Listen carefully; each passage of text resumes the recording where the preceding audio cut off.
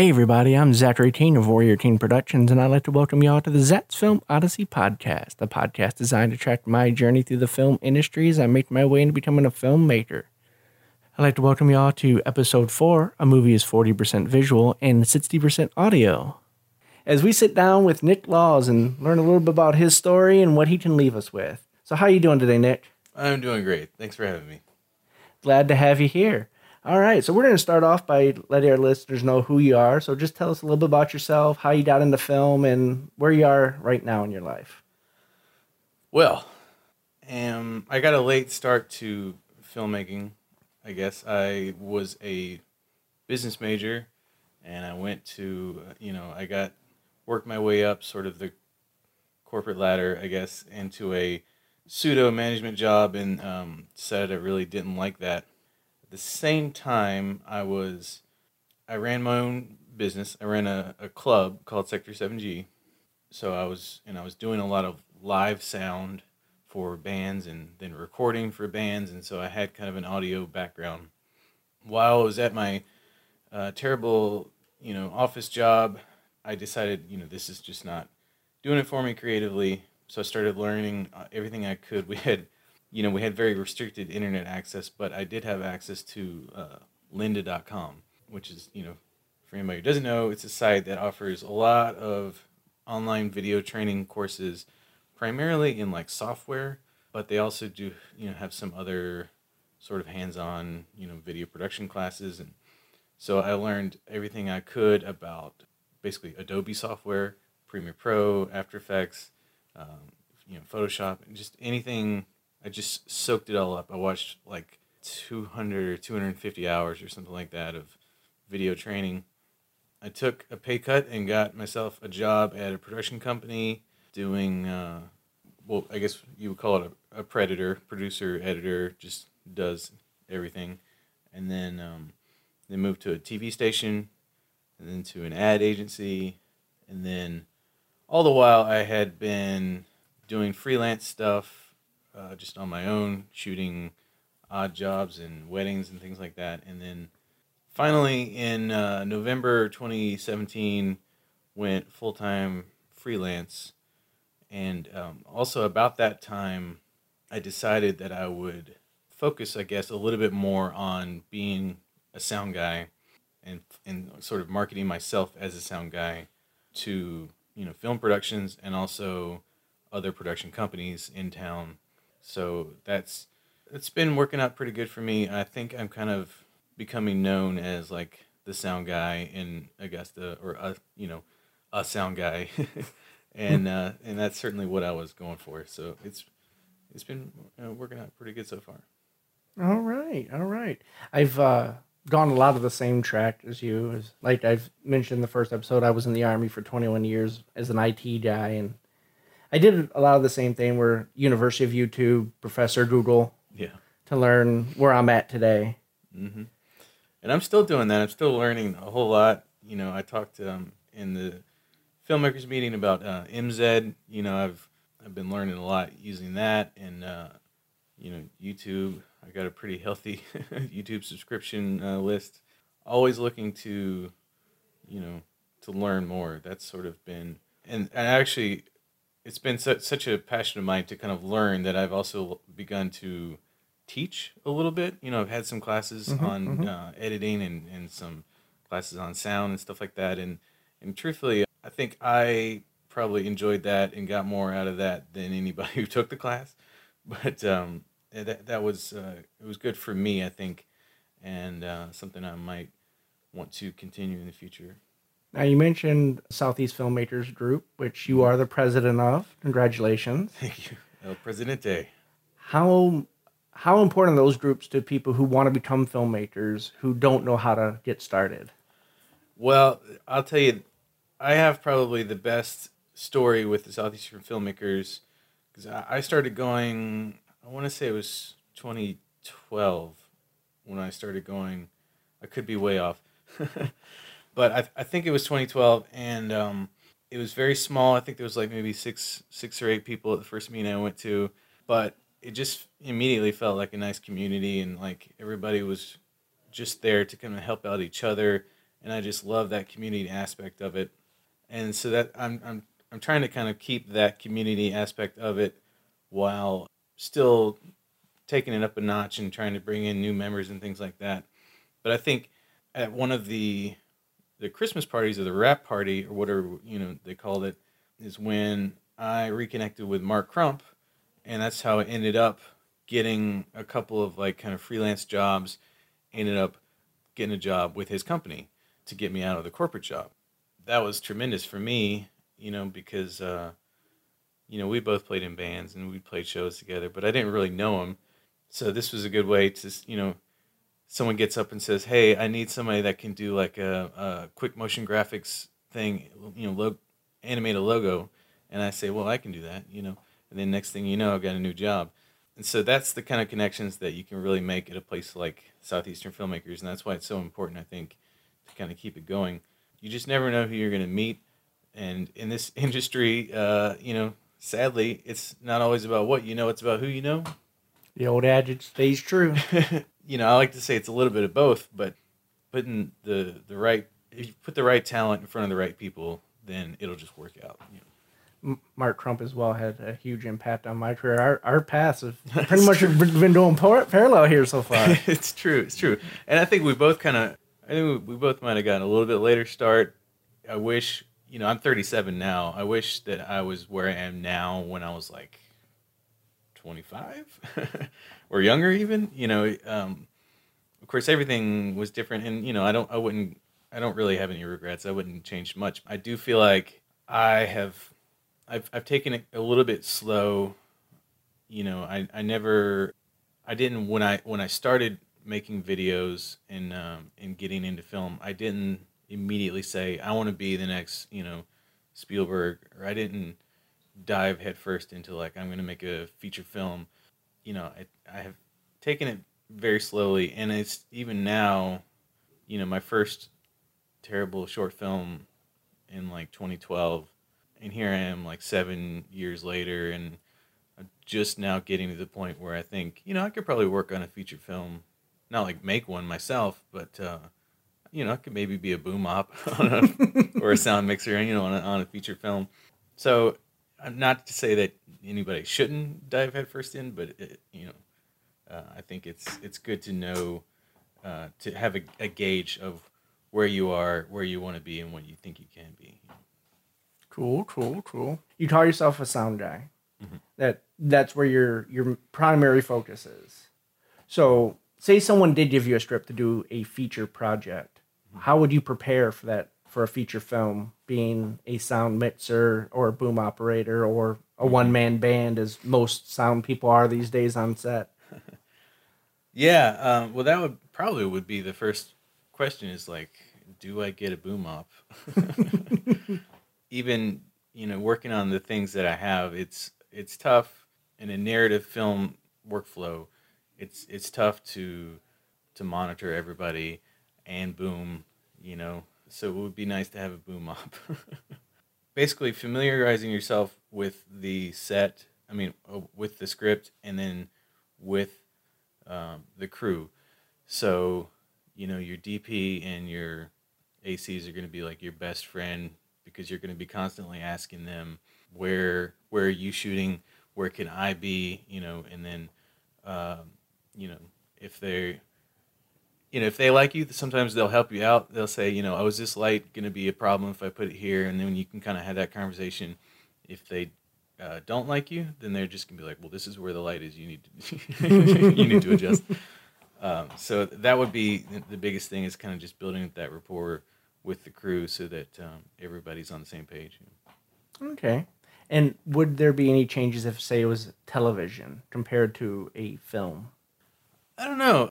I haven't worked in a lot of television. I've done, a ton of corporate and that sort of gig. And the film sets that I've been on have been pretty small. I haven't done any what I would call like a major, budget feature yet. And this, hopefully, knock on wood, is the year of Nick breaks into the features. You are the president now, and that's how the president's been rolling. That's how it works.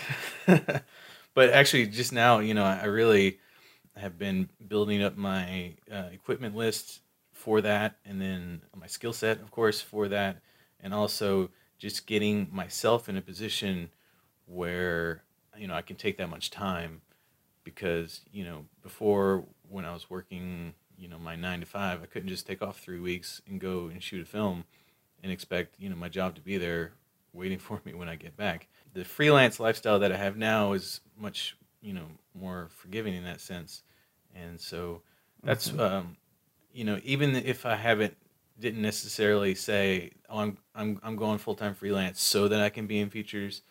It has kind of worked out that way, and that's a good side effect, I guess, of it. Okay. Now, a lot of our listeners probably don't know what goes into sound on a movie set. They've seen pictures like the boom mic operators, probably the best thing they know about sound on a movie set. Could you break down what actually, like a full audio crew on a set would look like? Sure. So ideally, you'd have 3 people. So you'd have the sound mixer is the one who is the head of the sound department and is going to, physically press record and stop and actually keep an eye on all the levels. And the boom op is strictly going to operate the boom. And then you might have a sound utility who's kind of in charge of just keeping all the wires run, lobbing people up, just keeping all the handling all of the things that need to be done, sort of like the assistant of the sound department. When the sound mixer would typically have like a cart and just like a big rack of equipment. The level that I'm at, I don't actually have a cart yet, and that's something I would like to kind of build into in the future. And what I have is sort of a bag setup, which is good for smaller shoots. It's good for anything kind of corporate, like a regular kind of video gig. It's going to be good for that, and I use it all the time for that. Doing commercials and other video productions and things like that. So the mixer and all your wireless units sit inside a bag that's around your back on a harness, and then you have to kind of hold your own boom and monitor levels. So you just sort of like you get a decent level for your everything that you can, and then if you need to make an adjustment, then you kind of have to like hold the boom and awkwardly try and adjust things on your bag as you can. And that's typically is pretty good. You're a little bit limited, because you have to focus a lot on keeping that boom in just the right place. Like there's the key to good sound is the right mic in the right place at the right time, and that's as easy as it can be. That means you kind of have to know the script a little bit. You have to know, at least after a take or two, you have to be able to cue the mic back and forth between characters. So if character on the left is saying a line, then about when that line's going to end, so you can move the mic over to the character on the right and that sort of thing. So you really have to. I mean, that's a whole job in itself, and that's why. I mean, if you talk to I haven't had a lot of experience with like big name, kind of Hollywood boom or sound mixers, but one that I talked to was basically like, look, the boom operator's doing all the work. They're the ones that are putting the mic in the right place at the right time, and they're making sure that it's right on the sweet spot of the mic. The sound mixer, is the one that's really just kind of overseeing that. So a good boom op will make or break the sound, and that's one of the things that I need to get myself an apprentice so I need to find a good boom op, the yin to my yang or whatever it is. Yeah. And for those who've not held a boom mic, they can get pretty long and pretty heavy really quick if you're holding it properly. They do. And I was on set all day today before this recording. I can attest to that, especially because the way that we were filming today, they shot a lot of wides, and that's where you really have to extend the pole almost as long as you can and keep it up high.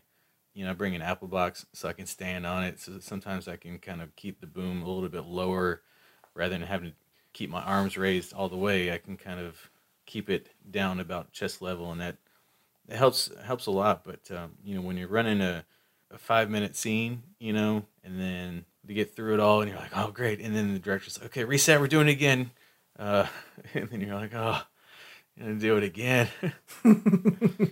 It does get a bit tiring for sure.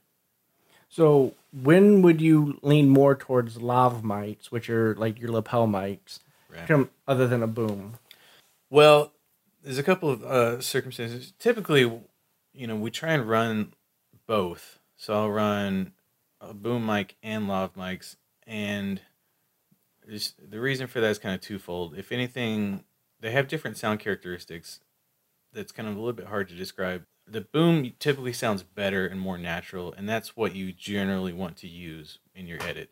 However, there's certain circumstances where if the shot is like super wide, you're just not going to be able to get the mic close enough, the boom mic that is, to get a good sound. And so in that case, you might run the lav mics. And I was watching a video. There's a store in New York and Atlanta called Gotham Sound, and they sell sound equipment. They're pretty cool, but they have a YouTube channel, and had a good example of where they couldn't really use a boom is in this movie If Beale Street Could Talk, and there's basically the camera does a full 360 view of the entire room, and in that case, there's just no way that you can get a boom operator in there and consistently run audio because the camera, I mean, it's just physically going to turn around. There's just no way for they can't do that kind of dance and keep the mic in the right spot. So in a circumstance like that, or a super wide shot, then you kind of have to rely on the lobs. And it's what I would say is if you're gonna do that, you kind of want to do that for probably the whole scene if you can, so you don't switch back and forth because you might notice, if you switch back and forth between lav and the boom. And lav mics are, there's a skill in placing them and making sure that you have kind of the right setup so that you don't get a lot of clothes wrestling. We had an actor today, and we laved him up, and you typically you hide the mic underneath like a shirt, kind of right on the chest, maybe 6 or 8 inches down on their chest, and he was wearing like this leather jacket, like old leather jacket. It was just his, that's his costume. We can't really change that. And like the whole time, if you listen to the lav, you could just hear it. It was just creaking and rustling the whole time. Like good leather should. Yeah, and I mean that's how it is. But and I told the director, he said that's okay. We've got the boom. We'll rely on that. And so that's the kind of communication that has to go back and forth uh, between the sound guy and the director, and even sometimes like the art department. If you get an opportunity, you might say, "Hey, this room is really lively. Can we put like a rug down?" And it'll help to kind of soak up some of those reflections and that sort of thing. Or you might say, "We're gonna hide a mic behind this pole or something like that." Just whatever you can do to get the mic in the right spot. Yeah. What are some of the things you do to not have bleed over? Say you have lav mics on two of the actors and they're Mm-hmm. having a conversation. How does actor A's lines Mm-hmm. not bleed over into actor B's lav? Well, it will. Typically when you're mixing in post, you know, ideally, like I said, you're using that boom mic, and the boom mic will kind of cue back and forth between the two, actors. If you have to rely on those lav mics, then in post, you're typically kind of mixing one down when they're not speaking, and then mixing the other one back up. You can, I mean, you're gonna get bleed from mics. And if you're doing like a corporate interview or something like that, you kind of almost have to like fully mute somebody's mic if they're standing right next to somebody else that's speaking, and that's just kind of the way it goes. But yeah, if you rely on that boom mic, it's going to sound a little bit more natural, and you can kind of follow the perspective of the camera. What is something you learned from a mistake you've made on set? Oh man, I've made a lot of mistakes. I learned pretty quickly that I didn't have the right, I hate to call it equipment. I didn't have the right tools to get a good lav sound. And by that, I mean I'm still kind of working out how to get a good lav sound. I bought, some good lav mics, like the ones that I love. I love my Sanken Cost 11Ds. They have a lot of accessories. There's like a whole ecosystem kind of built around them. They come with these little rubber things. You can slide them in, then you can stick those to people. And then they have these little clips that you can put the mic into, and then put the clip inside like a tie or on a shirt. There's actually one that I just got a set of these yesterday. I tried them on the set today. There's actually one clip that holds the mic, and then it has a clip that can just go right on a bra strap. So that's really convenient because that's exactly where you want the mic, right in the middle there. And then it's reusable, so I don't have to waste any kind of sticky tape type things or anything like that. But that, and with the proper kind of mic accessories, I guess you eliminate a lot of that close wrestle. You get rid of a lot of that stray noise and things like that. So Okay. it's all about having the right tool for the job, I guess. Now, mixing after you're done on set, and you've already taught that you've worked post as well as some of the software you mentioned, After Effects, stuff like that. Yeah. What is the main job? Because now you hand the audio over to the sound engineer, correct? Yeah, I mean, for everything that I've done, it's been kind of just going straight to an editor, whoever's going to edit the the film, the piece or whatever. So I haven't worked specifically with like a dedicated like audio mixer, I guess, post audio mixer, or like So I'm not sure exactly how it will be different, but I mean I've edited a lot of this, the stuff that I've shot. Yeah, typically though, I mean once they have it, it's in their hands, and I tell them, sometimes I'll give them notes. I'll be like, hey, the boom's gonna sound better here, or it's gonna sound worse here, or whatever. So Okay. because that kind of factors into it too. Sometimes you get into a room, we were shooting in a very small room once, and it was like the boom, it's just not cutting it here. It's just not sounding good, but the lavs sounded great. So I just told the editor, I was like, hey, you might want to try those lavs before you use the boom on this, and it's totally up to them. But the goal, for me anyway, is to get good audio, not have to re-record any of that audio in post, because that's a pain in the butt and always sounds bad. But, and I haven't done a lot of crazy things, but like if you see somebody in a helicopter, typically that's not the audio that they were speaking on the day of, because the helicopters are very loud. But that's a good opportunity, where you're going to have to use ADR. But even if you're doing that, you want to get as good as you can, even if you know you can't use it, because they're going to have to listen to that later and try and sync it up and try and re-record to that track. So you just try and do the best you can and get the best sound. And even like sound effects, things like, if they're just getting an insert shot of somebody putting a glass down or something like that, go ahead and record audio on it, because if it sounds good, then that's something that they don't have to do later in Foley, which for a lot of us independent people, is annoying, and we don't have the right setup for it and things like that. So Or monthly subscriptions to sound effect library. exactly. Yeah. That's a good tip though, actually. Adobe, if you have the Creative Cloud subscription, kind of if you go into in Audition, there's a help menu, and then there's a link on that help menu. You can go and download, I think, 3 or 4 gigs of sound effects, and they're all like royalty free, come with your subscription. There's some really good stuff in there. So if you just need simple stuff, cars, engines and things like that, they got all that stuff. It's really good. I'm currently with my YouTube channel fighting royalty free because I used Audio Block subscription. Mm-hmm. And someone is saying it's their piano, and I'm like, no, this is where I bought it. So I'm in one of those fights with one of my hockey videos. So. Oh no, yeah. Sound effects are weird because a lot of I hear anyway. A lot of editors, sound editors, just have their own huge library that they built up over the years of sound effects, and it's not like music where typically or you're supposed to pay for all that stuff for every production and things like that. The sound effects are so indistinctive that oftentimes you can people just get away with using the same ones over and over again, or not having a distinct license, I guess, for each individual use or something like that. But As you said, you stepped out on your own freelancing and everything like that. What is something big that Nick Laws wants to do here in the future, other than work a feature as a sound guy, but something like really big that's eating at the back of your head, saying you should do this. Really big. Okay, it just so happens I have the perfect answer for you. Recently, I was talking with a producer, and she kind of was talking about these really cheap movies, like getting together 4 or 5 movies that you could shoot for like 20 grand a piece. Make them super simple.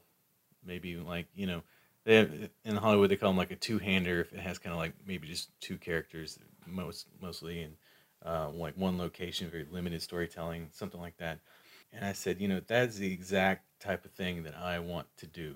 So that's maybe not anytime real soon, but it's kind of stereotypical. But what I really want to do is direct. No, I have I've directed a few short films, and I market myself as a sound guy, but I also know a lot about camera. I've done DP on a lot of short films. Like I said, I directed a lot of things, and so I'm never really happy just sort of settling on one thing, I guess. So that might be a goal for me, is to kind of be able to make a really cheap feature that I can direct. Also, every time I go to these film festivals, we just got done with the Southern City Film Festival. I'm kind of on the committee for Black Hat Picture Show, which I love, and then Poison Peach, which is always a lot of fun. And every time I go to these things, or I see somebody making like a decent short film, and what I mean by decent short film is like not that it's a good quality, but that it has a good crew. Anything basically where they're getting the grip truck and like this is a real production. It's not just like me and my camera. I really want to do that. I want to be able to say, I had a crew of qualified people helping me out on this, project. It might be a short film, might be a feature or whatever. So yeah, always kind of working, I guess, towards bigger and better things, As we all should. We all should. Right. I mean, I have my dreams, as you can see here on the backboard, as I'm trying to write something. This is actually supposed to be a feature. Yeah. So right now I have my slug lines. That's all I got. So, but hopefully it'll turn into something great, and we'll all have fun making it here in Augusta as we try to build the film community here, because we do have a lot of talented people. As you heard last week, we talked with Denton Atkinson. Today we were here with Nick Laws. And we have a great talent pool of actors as well here. Yeah, we're lucky in a lot of ways that we do have such a good film community, and that it's good. We have a lot of people, but it's not like Atlanta. You can still be a big fish in a small pond, as opposed to Atlanta, where you're just a minnow in the ocean. So more like a teardrop in the ocean. Right, exactly. Exactly. So that's what I like about Augusta. Like I said before, I've been kind of slowly working my way into films and things like that. And if I really had wanted to, I could probably move to Atlanta or whatever, or move to LA or New York or whatever, and really pushed hard, But I like to let things kind of happen organically and let it go how it wants to go. Yeah. We're running out of time, so one last question. It's not really a question, it's more of like, I'm going to leave the mic to you. You just give them some knowledge and what you want to leave them with, and how to contact you if they would like to hire Nick Laws for an event. Sure thing.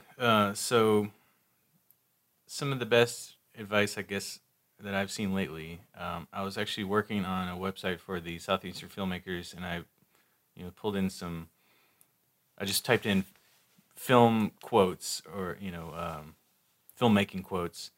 And the first one that came up was really appropriate, and it was from James Cameron. And I'm probably butchering it, but he said, go out, make a film, no matter how bad it is. It can be, it can star your sister or your friends or whatever, but you made a film, put your name on it as a director, and now you're a director. And everything from here on out is just negotiating your budget and your rate. And I love that kind of spirit of, like, let's just go out and be creative and make things. And that's what I'm always trying to promote in the Southeastern Filmmakers. And, things don't always have to be the best. You just have to keep creating and doing the best you can with what you've got. And that's going to get you a lot further than, not making things and, spending all your time, theorizing about all these things. It's all about, practicing, every day. And that's part of what we did with the Southeastern Filmmakers with the monthly challenges. I want people to, if you're kind of like me, sometimes you need a little encouragement to, like, get out there and shoot something.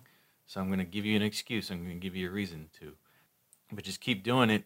And if you're, and when people ask me, oh, I was thinking about getting into, like, video production and things like that. And I said, well, you just do it until somebody pays you for it.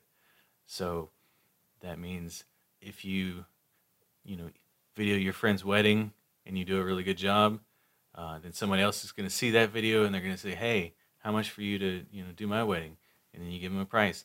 And then the next person is going to see that, and it's going to be even better because you've learned a little bit. And then you can raise that price. And eventually, you're making a living making videos, and that's kind of how I've done it. So you just do it until somebody pays you for it. So I have a freelance business, nicklausvideo.com. It's my website. All my contact info is on there. I do just about everything from, I did a birth announcement, I've done funerals, and everything in between. I do a handful of weddings a year. I do corporate events and things like that. I'm happy to work with you on your next project. If you need a good sound guy, then give me a call. All right. Well, thank Nick for joining us today. Thanks for having me. All right. So, everybody, we're going to be wrapping up here. Let's remember, you can find Nick Laws at nicklausvideo.com. You'll find the link in the description. Also, all the software and equipment that we talked about in here, we are not endorsed by any of them. They don't pay for any of the show, or either one of us did a kickback. These are just softwares and training tools that we like using, and just take it at that. So other than that, I really hope you enjoyed today's show. And until next time, reach for the stars and chase your dreams, and I'll see y'all next week.